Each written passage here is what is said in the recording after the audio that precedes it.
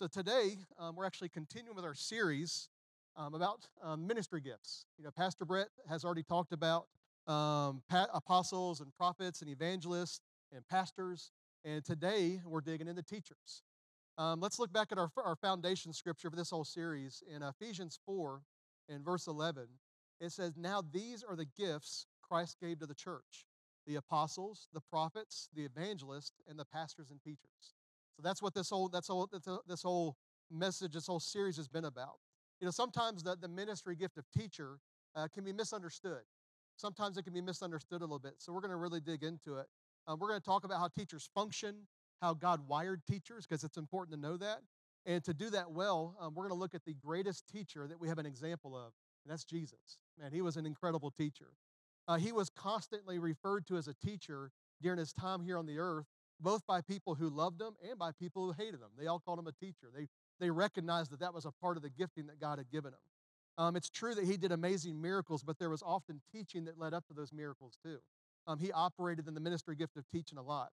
And if you look at Pastor Brett mentioned this a couple weeks ago, but if you look at the ministry of Jesus, huge crowds followed him everywhere. Everywhere that he went, there were just mass amounts of people. And Pastor Brett mentioned the story of Jesus feeding the 5,000 a couple weeks ago. And it talks about when he fed 5,000, it says he fed 5,000 men. So it was a lot more than that was there. It was 5,000 men there. So you could almost say it was like 5,000 families. And Pastor Brett once again gave this number a couple weeks ago, but he said that if you look at how many people were probably actually there, it was probably more like 20,000 to 25,000 people. If you look at how many, all the kids and the wives and the families and the grandparents, I mean, it was just a ton of people that were there for this. And thinking about that, these people would literally follow him out into the middle of desert and deserted places. Places where there was no food, places where there were no bathrooms, places where there was no comfort of home. And sure, he was doing miracles, but they also just desired to hear him teach. There was something about how he taught that drew people to him, and they wanted to hear it. And to me, as a middle school teacher, that's amazing to me, because I have kids who can't make it through a 63-minute block without having to go to the bathroom twice and eat a snack while you're sitting there teaching to them. So it's just amazing to me that these people would follow him into places with no food or anything just because they wanted to hear him teach so badly there.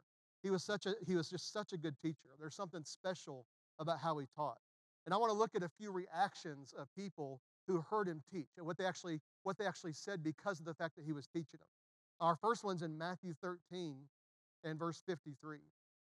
It says, "When Jesus had finished telling these stories and illustrations, he left that part of the country. He returned to Nazareth, his hometown, when he taught there in the synagogue." So he was teaching. He was teaching in the synagogue. Everyone was amazed and said, "Where does he get this wisdom and the power to do miracles?" So as a result of him teaching in the synagogue, they were amazed. Like they were hearing things they'd never heard before. It wasn't just the miracles that were amazing people, it was the wisdom that he brought as he was teaching them. He said things in a way that they'd never heard before. He said, even though he was right in line with the scripture that they had, it was different than anything they'd got to experience. Let's look at another one in Matthew 22 and verse 33.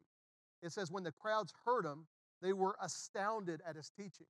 It didn't say they were astounded at his miracles. It said they were astounded at his teaching. They were astounded at this teaching. They had never heard anything like this before. This was so different than any other teacher they heard in the synagogue, any of the Pharisees or Sadducees or any of these people. It was so much better than what they'd ever heard before.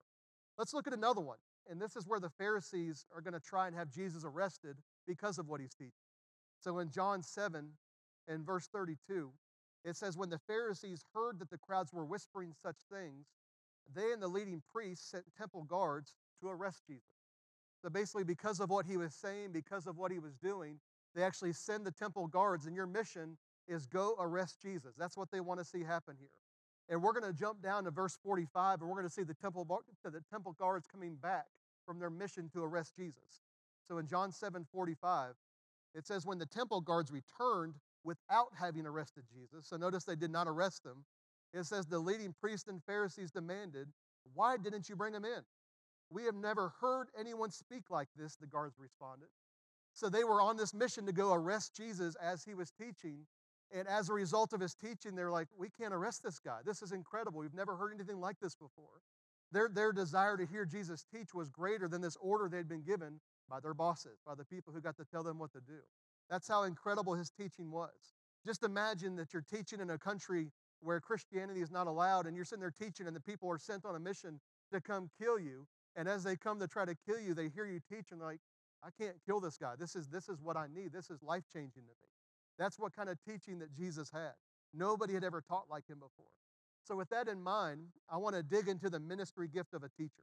I want to draw from the life of Jesus. I want to talk about three qualities that a teacher has. Hey, we're going to see these things in the life of Jesus. So, number one, and this is probably the most important of all of them, but teachers love students. They love their students. It's not something they do because they have to, it's they genuinely love their students. I work at I already said, the middle school here in town, and I can attest to the fact that we love our students. That's one of the reasons I love working with the people that I do, is because we genuinely love the kids we get to work with every single day. I don't want to embarrass anybody here, but I wanted to do something for just a moment here. And I have a pretty good idea because I know a lot of you guys, but if you're a teacher, so I'm talking college, public school, private school, or homeschool, or if you teach here at the church, would you mind standing up for just a moment? I don't want to embarrass you, but I want people to see just how many teachers we have in this building. Pretty incredible. That's right. Y'all can sit back down. Thank you. We have all these amazing teachers, and I love that. I love that ministry gift is a part of this church, whether you do it in church or whether you do it in the school. It's a gift that God gives us. I know what it's like to pour yourself out in a group of people every day, sometimes with very little appreciation and all the time for way too little pay, but you do it because you love kids, you love students. So now that we've recognized these amazing teachers in here, let's go back and look at how well Jesus loved the people that he taught. So, Mark 6 and verse 34, it says, Jesus saw the huge crowd as he stepped from the boat, and he had compassion on them. So, he saw these people. Jesus stepped off the boat and saw these people, and immediately he had compassion. His heart went out to them. In other words, his great love for them motivated him to do something. There was action that went with it. His great love for them motivated to leave them better off than he found them. He loved those people. So it said he had compassion on them because they were like sheep without a shepherd. So he began teaching them many things. He saw that they were like sheep without a shepherd, so he begins to teach them.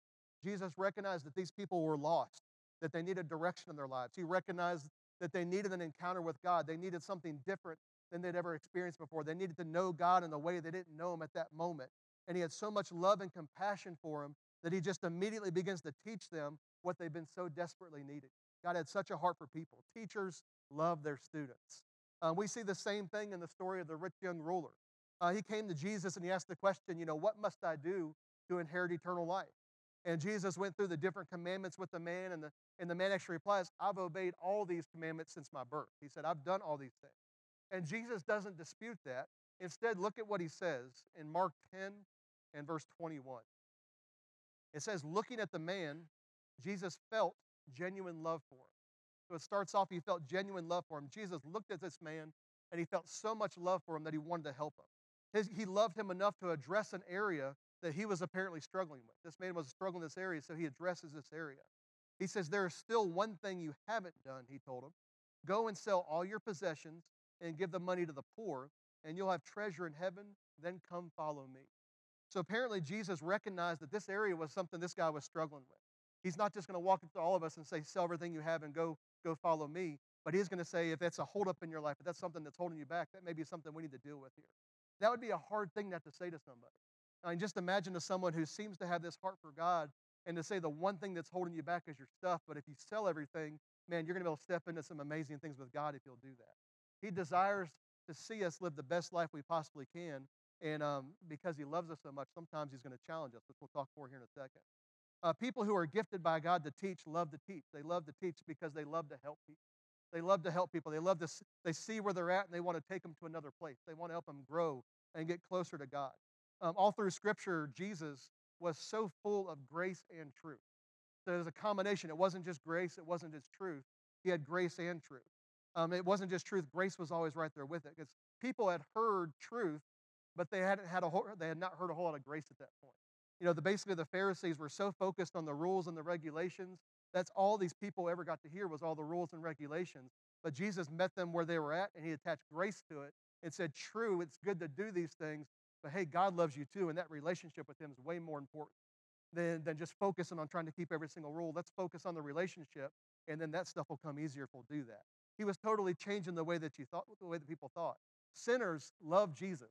If you looked at the Bible, people who were sinners just absolutely loved being around Jesus because of how much love he had for them, even as he was correcting their lifestyle, even as he was encouraging them to live something differently. Sinners still loved to be around him because of how much love he had as he was talking to them. Jennifer Nunley can attest to this, but just a couple weeks ago, I was actually a part of a panel that was speaking to one of her classes at WCC.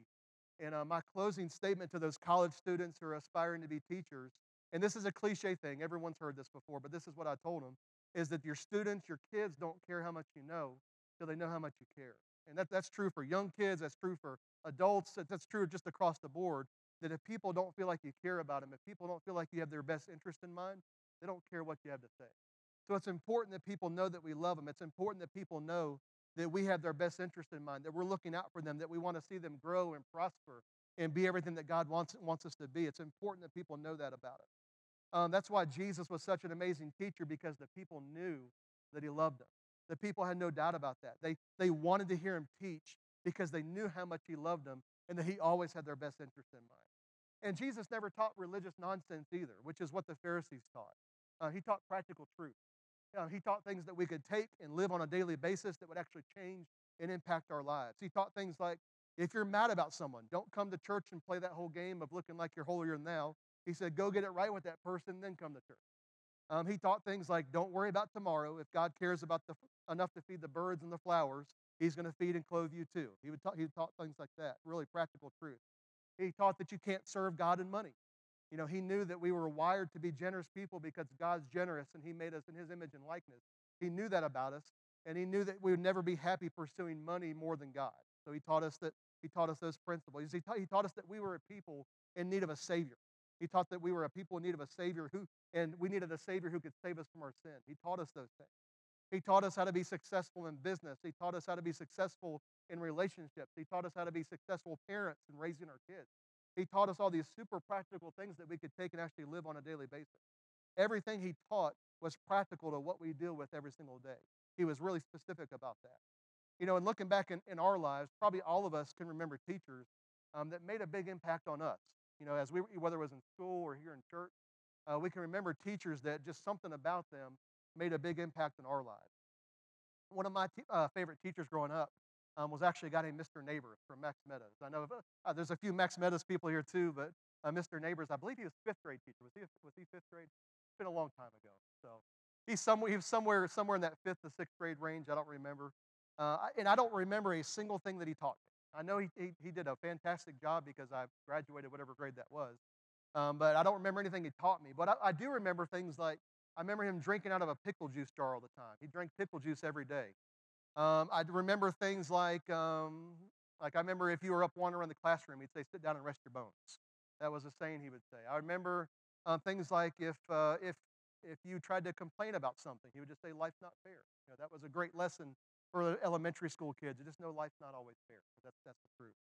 But what I remember most about him is for many, many years after me and my siblings had left that grade and we had graduated high school and we had gone on to college and gone on and moved around the country and did the different things that we did, he'd still call my parents at least once a year just to check and see how we were doing. He did that for probably 10 to 15 years after we had graduated. He'd still call their home number and say, "Hey, what's going on with them?" He'd check on my brother. He'd check on me. He'd check on my sister, just wanting to know what we were doing. Why in the world would he do that? He loved his students. It wasn't enough for him just to deal with them at that one year that he had to. He basically made a lifetime investment in us and continued to call and check on us because he genuinely loved his kids. He cared about us and wanted to know what was going on with them. Teachers love their students. And whether you're a teacher or not, if you're a believer, we should all be known by our love for the people around us. That's true for teachers, but realistically, that's true for all of us. Let's make that a practice that people around us know how much we love them. So teachers love their students. What else? Teachers challenge their students. I referenced this a little bit ago, but teachers challenge their students. Teachers challenge students because that's the way that we learn. Jesus did this constantly because it was necessary to shift people's thinking. When you've been thinking a particular way your entire life, sometimes you need that adjusted if it's not in line with what God's word says. Sometimes we need some change to happen. Let me clarify something though. The ability to change, to challenge somebody, to change how someone thinks. Let me use proper English here. I do teach English a couple times a day, but anyway, there has to be enough of a relationship to allow that challenge. So if there's no relationship there, it's really hard to challenge what someone thinks because their first thought is, you don't even care about me. Why am I going to care what you're trying to say to me right now? So there has to be a relationship there. If we don't have a relationship, if I don't feel like you have my best interest in mind, I'm probably not going to be super receptive when you try to challenge me on something. But if I know that you love me and I know that you do want to see me live my best life and you come to challenge me, I'm going to accept that. I'm going to pray about that and say, God, is this you trying to talk to me? Because I know that you have my best interest in mind and you wouldn't be trying to bring me down with that. But if we do have that relationship, we need to be challenged. Why? Our understanding of Scripture isn't always right. How many of you guys here, if you've been serving God for a while, something that you believed early on in your walk with God, you realize that you were believing wrong and it's actually something different now? Am I the only one like that? Okay. We have a few honest people in here. Yeah, as you grow in God, that's part of it. As you start to realize this is what I thought this was true, but the more I've got to know God's word, the more I've got to know His character. I recognize that's not actually true, and I'm the one who needs to change. God doesn't need to change what He's saying His truth is. I need to say, okay, if this is what God actually means here, this is how I need to line up my belief system. Sometimes we need to be challenged, not on Scripture specifically, but on our understanding of it. Definitely, we need to be challenged sometimes. Sometimes our wrong understanding of Scripture is exactly the thing that's holding us back from being everything that God wants us to be and having everything He wants us to have. Jesus challenged us to help us out. And with some people, and we're going to see that here in just a couple minutes, Jesus really had to tear down some arguments that they had. He really had to work through some junk that they had, some stuff that they believed, because they were so ingrained in their beliefs. And I'm going to read a fairly long set of scriptures here, but I want you to stick with me. We're going to see some example after example of Jesus' teaching, but it being really challenging to the people who are hearing it. We're also going to see that not everybody's super receptive to Jesus teaching these things that people had never heard before. And that's going to make sense here in just a moment. So in Matthew 22, and we're going to start in verse 15, it says, Then the Pharisees met together to plot how to trap Jesus into saying something for which he could be arrested. They sent some of their disciples along with the supporter of Herod.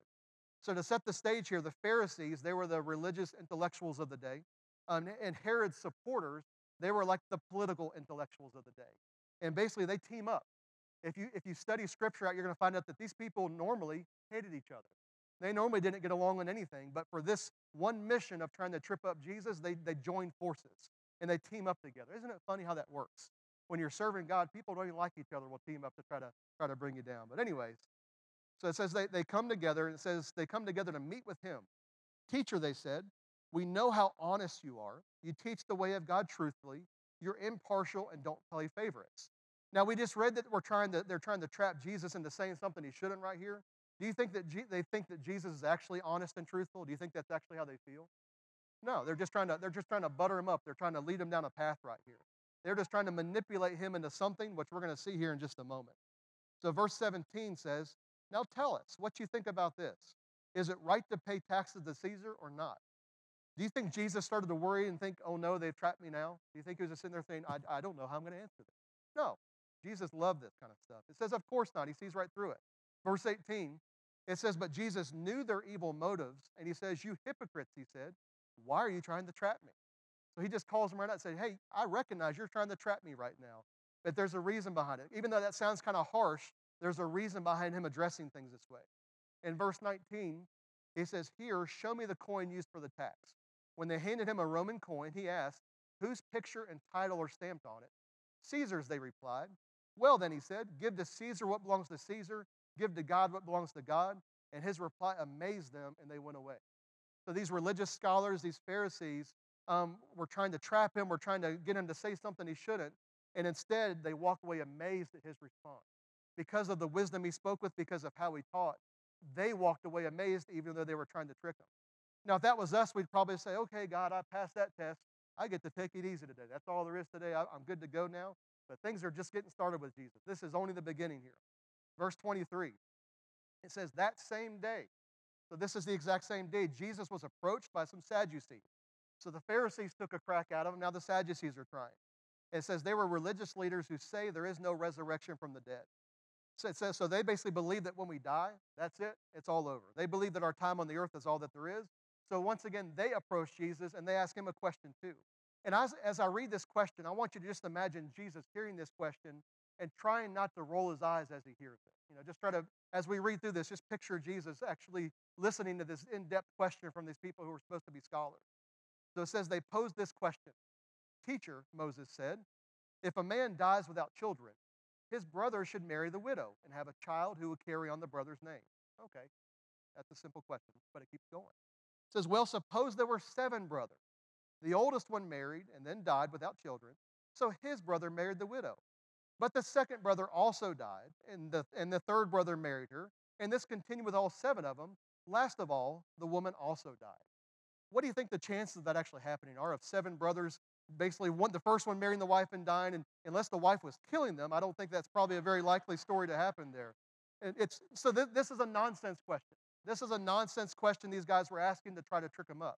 When I read this, that takes me back to my youth ministry days when I did a question and answer night with my kids, and I would get questions like, could God make a rock so big that he couldn't move it? You get questions like that, or you get questions like, did Adam and Eve have belly buttons? You get questions like that. And those are nonsense questions, although I can look here and I can see a few of you guys starting to wonder, did Adam and Eve have belly buttons? So let's leave that now. We can talk about that more after service if you want to. It's not that important. Let's get back on track here. But verse 28 says, so tell us, whose wife will she be in the resurrection? For all 7 were married to her. Jesus replied, and I love this. I wish I could have heard Jesus say this. I'm sure there was some emotion attached to this statement. But it said, Jesus replied, your mistake is that you don't know the scriptures and you don't know the power of God.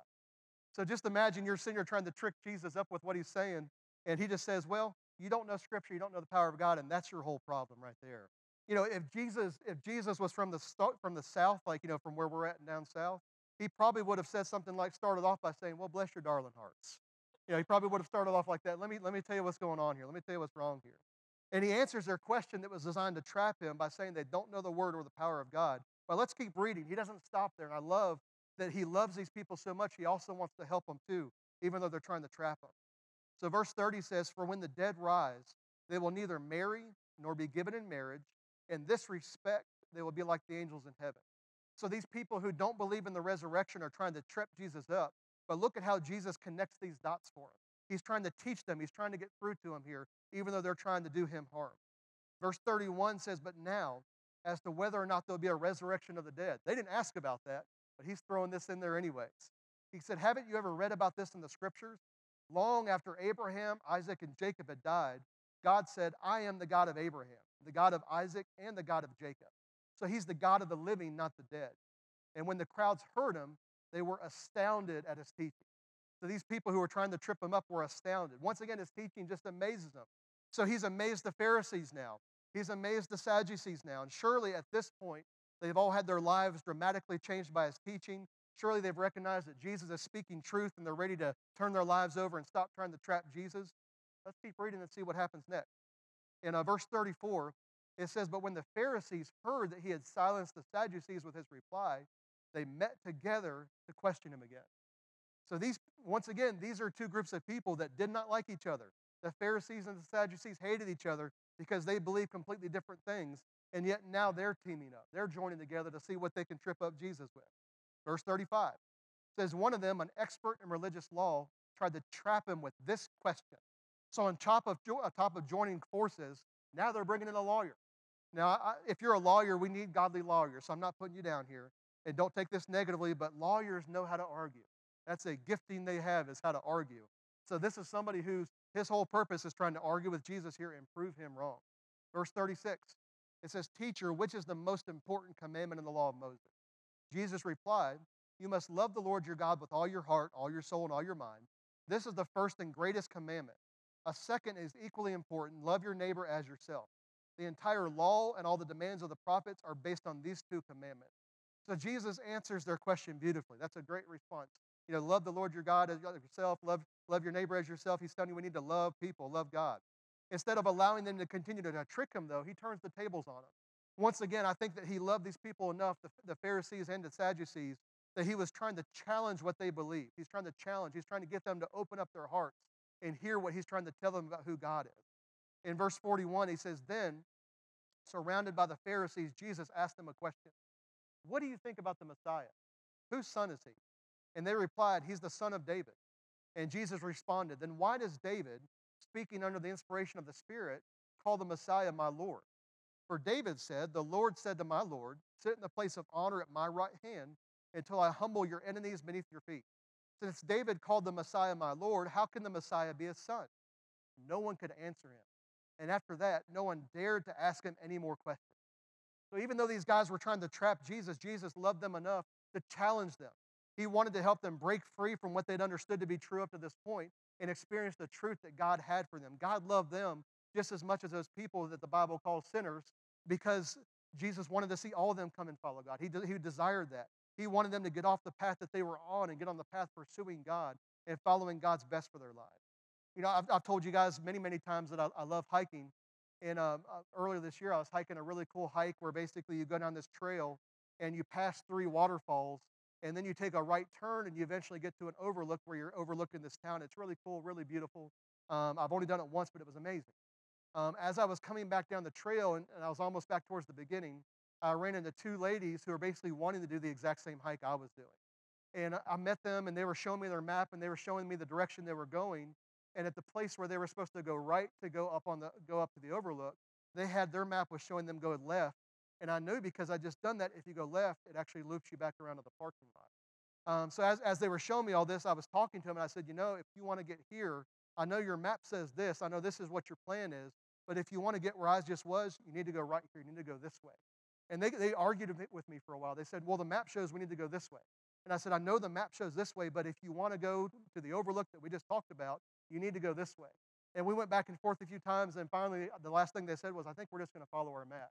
And to me, that kind of broke my heart because I know how exhausting it is to take a hike and not get where you want to go.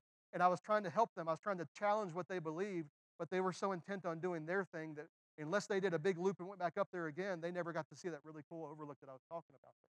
So, looking at the example of Jesus, teachers love us and they challenge us. And our part in that is that sometimes we have to accept the fact that we're going to be challenged. Being challenged isn't always fun. Having our ideas changed isn't always fun. But sometimes when someone's trying to teach us something from the Word or just in life in general that's different than what we've ever heard before, don't dismiss it just because it's challenging for you. One of the best things you can ever do in those moments is ask the Holy Spirit, what are you trying to tell me right now? What are you trying to teach me through this? Instead of dismissing it, say, okay, God, I recognize this is different than anything I've heard before, but I'm open to you speaking to me. So, God, what do I need to get from this? And I promise you, if you'll do that, he'll show you. Remember, Jesus gave us gifts as he ascended, and one of those gifts was teachers. That's for a purpose, that's for a reason. So be teachable as long as what's being taught is in line with the scripture, because God wants us to teach it. So teachers love us, teachers challenge us, teachers inspire students. That's our number 3 point there, is that teachers inspire students. I heard this example in the past couple of weeks, and I thought this was too good not to share, but teaching is a lot like preparing a meal. If you're going out to eat at a restaurant and they're advertising that our food is super healthy, it's super beneficial for you, it's going to nourish your body, it's going to be really, really good for you. And so you go to this restaurant and you start to eat the meal, and the food tastes horrible. Even though it's really good for you, if the food tastes horrible, are you going back? One person said no, and the rest of you are like, I don't know, I just like eating horrible food all the time. So, no. No, if the food tastes horrible, you're not going to go back because you don't want to spend money on food that doesn't taste good, even if, there's some health benefits to it. And what we're looking for in life is nourishing food that also tastes good too. We want stuff that tastes good. And that's part of being a teacher, is that we teach information that is nourishing and life-giving, packaged in a way that makes it desirable for those who are hearing it, receiving it. That's part of what we do as teachers, is we take something that people need to hear and we package it in the way that they want to hear it too. That's part of what we get to do. And Jesus was amazing at this. He used humor at times. I feel like what we read earlier, there was some humor in that, but he used humor at times. We don't always catch it, especially if we're reading the translation we don't understand well, but it's there. Do you guys want to see an example of Jesus using humor? Okay, I do. I love humor, so of course. In Matthew 21 and verse 23, it says, when Jesus returned to the temple and began teaching, the leading priests and elders came up to him, and they demanded, by what authority are you doing all these things? Who gave you the right? So just imagine Jesus is teaching, and the leading priests and elders question him and say, who gave you the right to do this? Or just imagine walking up to Jesus with that attitude of, who do you think you are? Just imagine that. I just can't fathom walking up to Jesus. But that's these people. That's what these people did. And I love Jesus' response, though. In verse 24, he said, I'll tell you by what authority I do these things if you answer one question. So he said, I'll answer your question. I just want you to answer my question first. And it says, Jesus replied, did John's authority to baptize come from heaven, or was it merely human?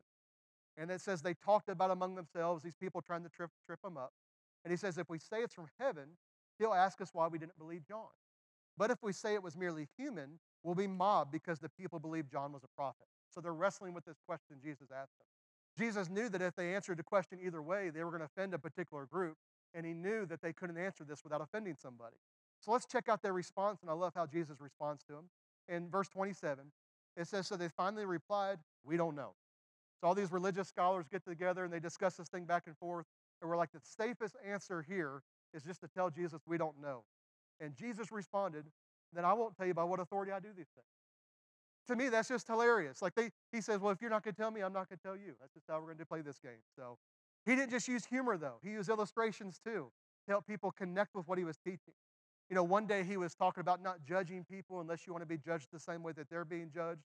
And as he's doing that, he gives this beautiful illustration, something you can really picture. This is a ridiculous illustration, but you can picture it in your mind. In Matthew 7 and verse 33, Matthew 7 verse 3, I'm sorry. And it says, and why worry about a speck in your friend's eye when you have a log in your own?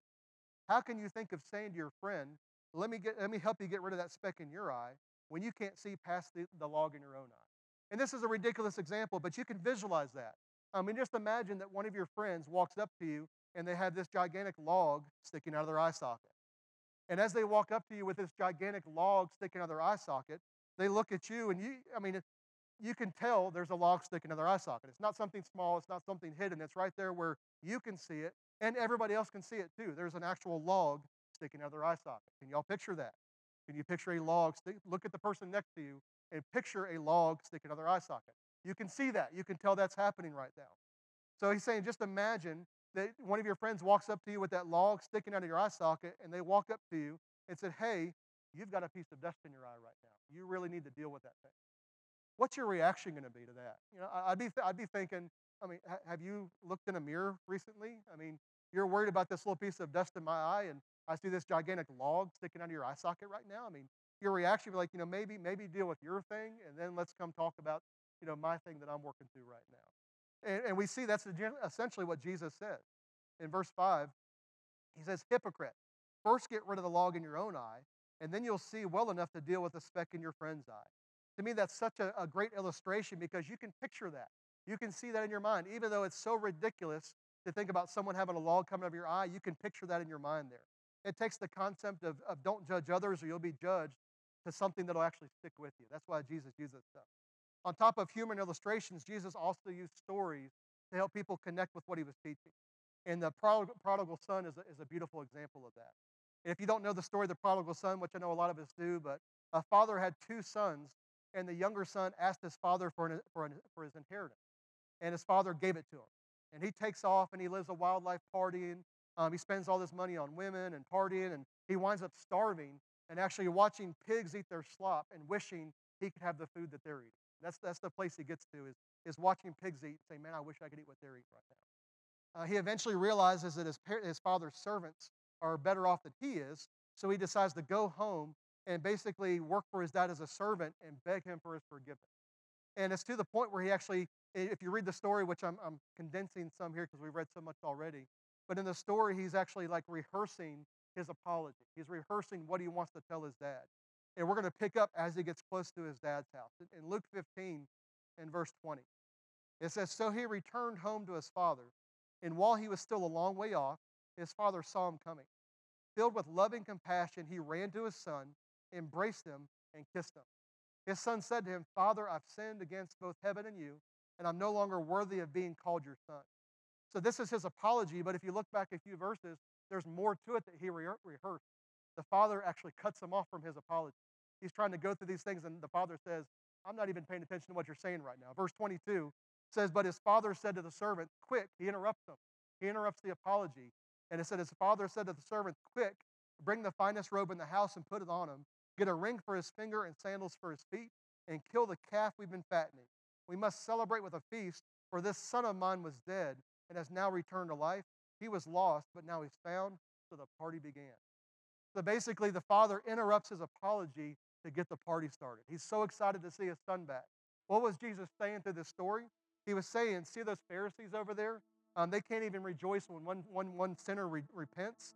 But you sinners need to know that the Father has been practicing his welcome home speech for longer than you've been practicing your apology. He's so ready to see you come back that he's been practicing this before you can even get the words out to apologize, before he's already forgiven you and welcomed you back in the family again and throwing the party. That's how much God loves us. God loves every one of us that way. And Jesus, as the teacher, showed us that through stories like this. He showed us that through his humor, through his stories, through his illustration, that he loved us and he tried to inspire us to pursue God because of that. Teachers are gifts from God. If you're a teacher in here, if you have that gift of teaching, whether it's in a school system or whether it's in church here, you're a gift from God. Teachers love us. They challenge us and they inspire us. They help us to be better. If Pastor Brett was to come back next week, and we're excited to have him back, if he was to come back next Sunday and says the week after that, Jesus himself is going to be here to teach us. Jesus himself is going to be on this stage right here, and he's going to teach anybody that would come. He just wants to teach you guys. How cool do you think it would be in here? Like if we made that public, the moment Pastor Brett announced that, made it public, and it went out here and it went out through the online services that we do, as the moment it went out there like that, it'd be like packed in here. People would be camping, waiting for 2 weeks until Jesus got here. It'd be this whole property would be covered in people. Both buildings would be packed. It'd be crazy how many people would be here, because nobody would want to miss out on this opportunity to hear Jesus teach, because we saw how life-changing it is. We know it'd be life-changing. And I'm here to tell you that tomorrow morning, before you get up and go through your routine, whether it's going to school or going through work, if you'll take just a moment to open up your Bible or open up your Bible app, you can experience teaching that's just as real as it would be if Jesus was coming here in 2 weeks and standing on this platform. Our Bible, we have this amazing resource that literally has God's word to us, and he can teach us on a daily basis.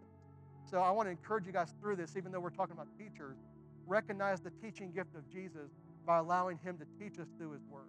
I promise you, if you'll do that, it's going to be life-changing. If you'd come to hear him in 2 weeks, if he was up here teaching us here in church, let's read what he's already taught us with that same excitement, and your life will be changed just as much as those people who got to hear him in person 2,000 years ago. That's my takeaway on that. So maybe, and I'm going to start to wrap this up here. It's early, but that's okay. Maybe as we were talking about how loving and challenging and inspiring Jesus is, maybe you realize that you don't have a relationship with him that you need to. Maybe you're in here today and be like, man, Jesus just sounds incredible. I wish I knew him that way. I wish I had that close personal relationship. Whether you've never had a relationship with God, or whether you're that prodigal son and you're just needing to come home, he's ready to run and meet you and welcome you home with open arms. That's how much God loves you. So everybody in here, I'm going to ask you to just bow your heads and close your eyes for just a moment. The reason I do this is I want to give you a chance to look at your heart and ask that question: do I have a relationship with Jesus? Have I asked him to be Lord and my Lord and Savior? Have I accepted the sacrifice that he made for me? And if you've never done that, if you'd raise your hand right now, I'd love to pray with you before you go. And you can leave here today knowing that you have that awesome relationship with Jesus. So I'm looking around the room right now, and if you need Jesus in your life, if you need that relationship, just raise your hand. And I see one hand. Is there anybody else? We've already read that there's a celebration and a party in heaven the moment that somebody comes back to him, just like that prodigal son with the father. Man, he is running out to meet you right now. He's so excited. I see that one hand. Is there anybody else? I'm going to give you just a moment longer. All right, you can put your hands down. Maybe as we're talking, you recognize that you are that prodigal son. You're a part of God's family, but you've wandered away from him, and now you're ready to come back home.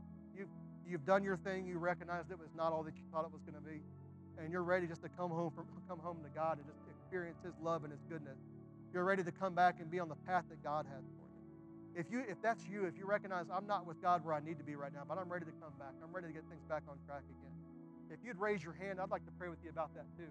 And you can leave here knowing that not only are you forgiven, but you're back on the track that you should have been this whole time.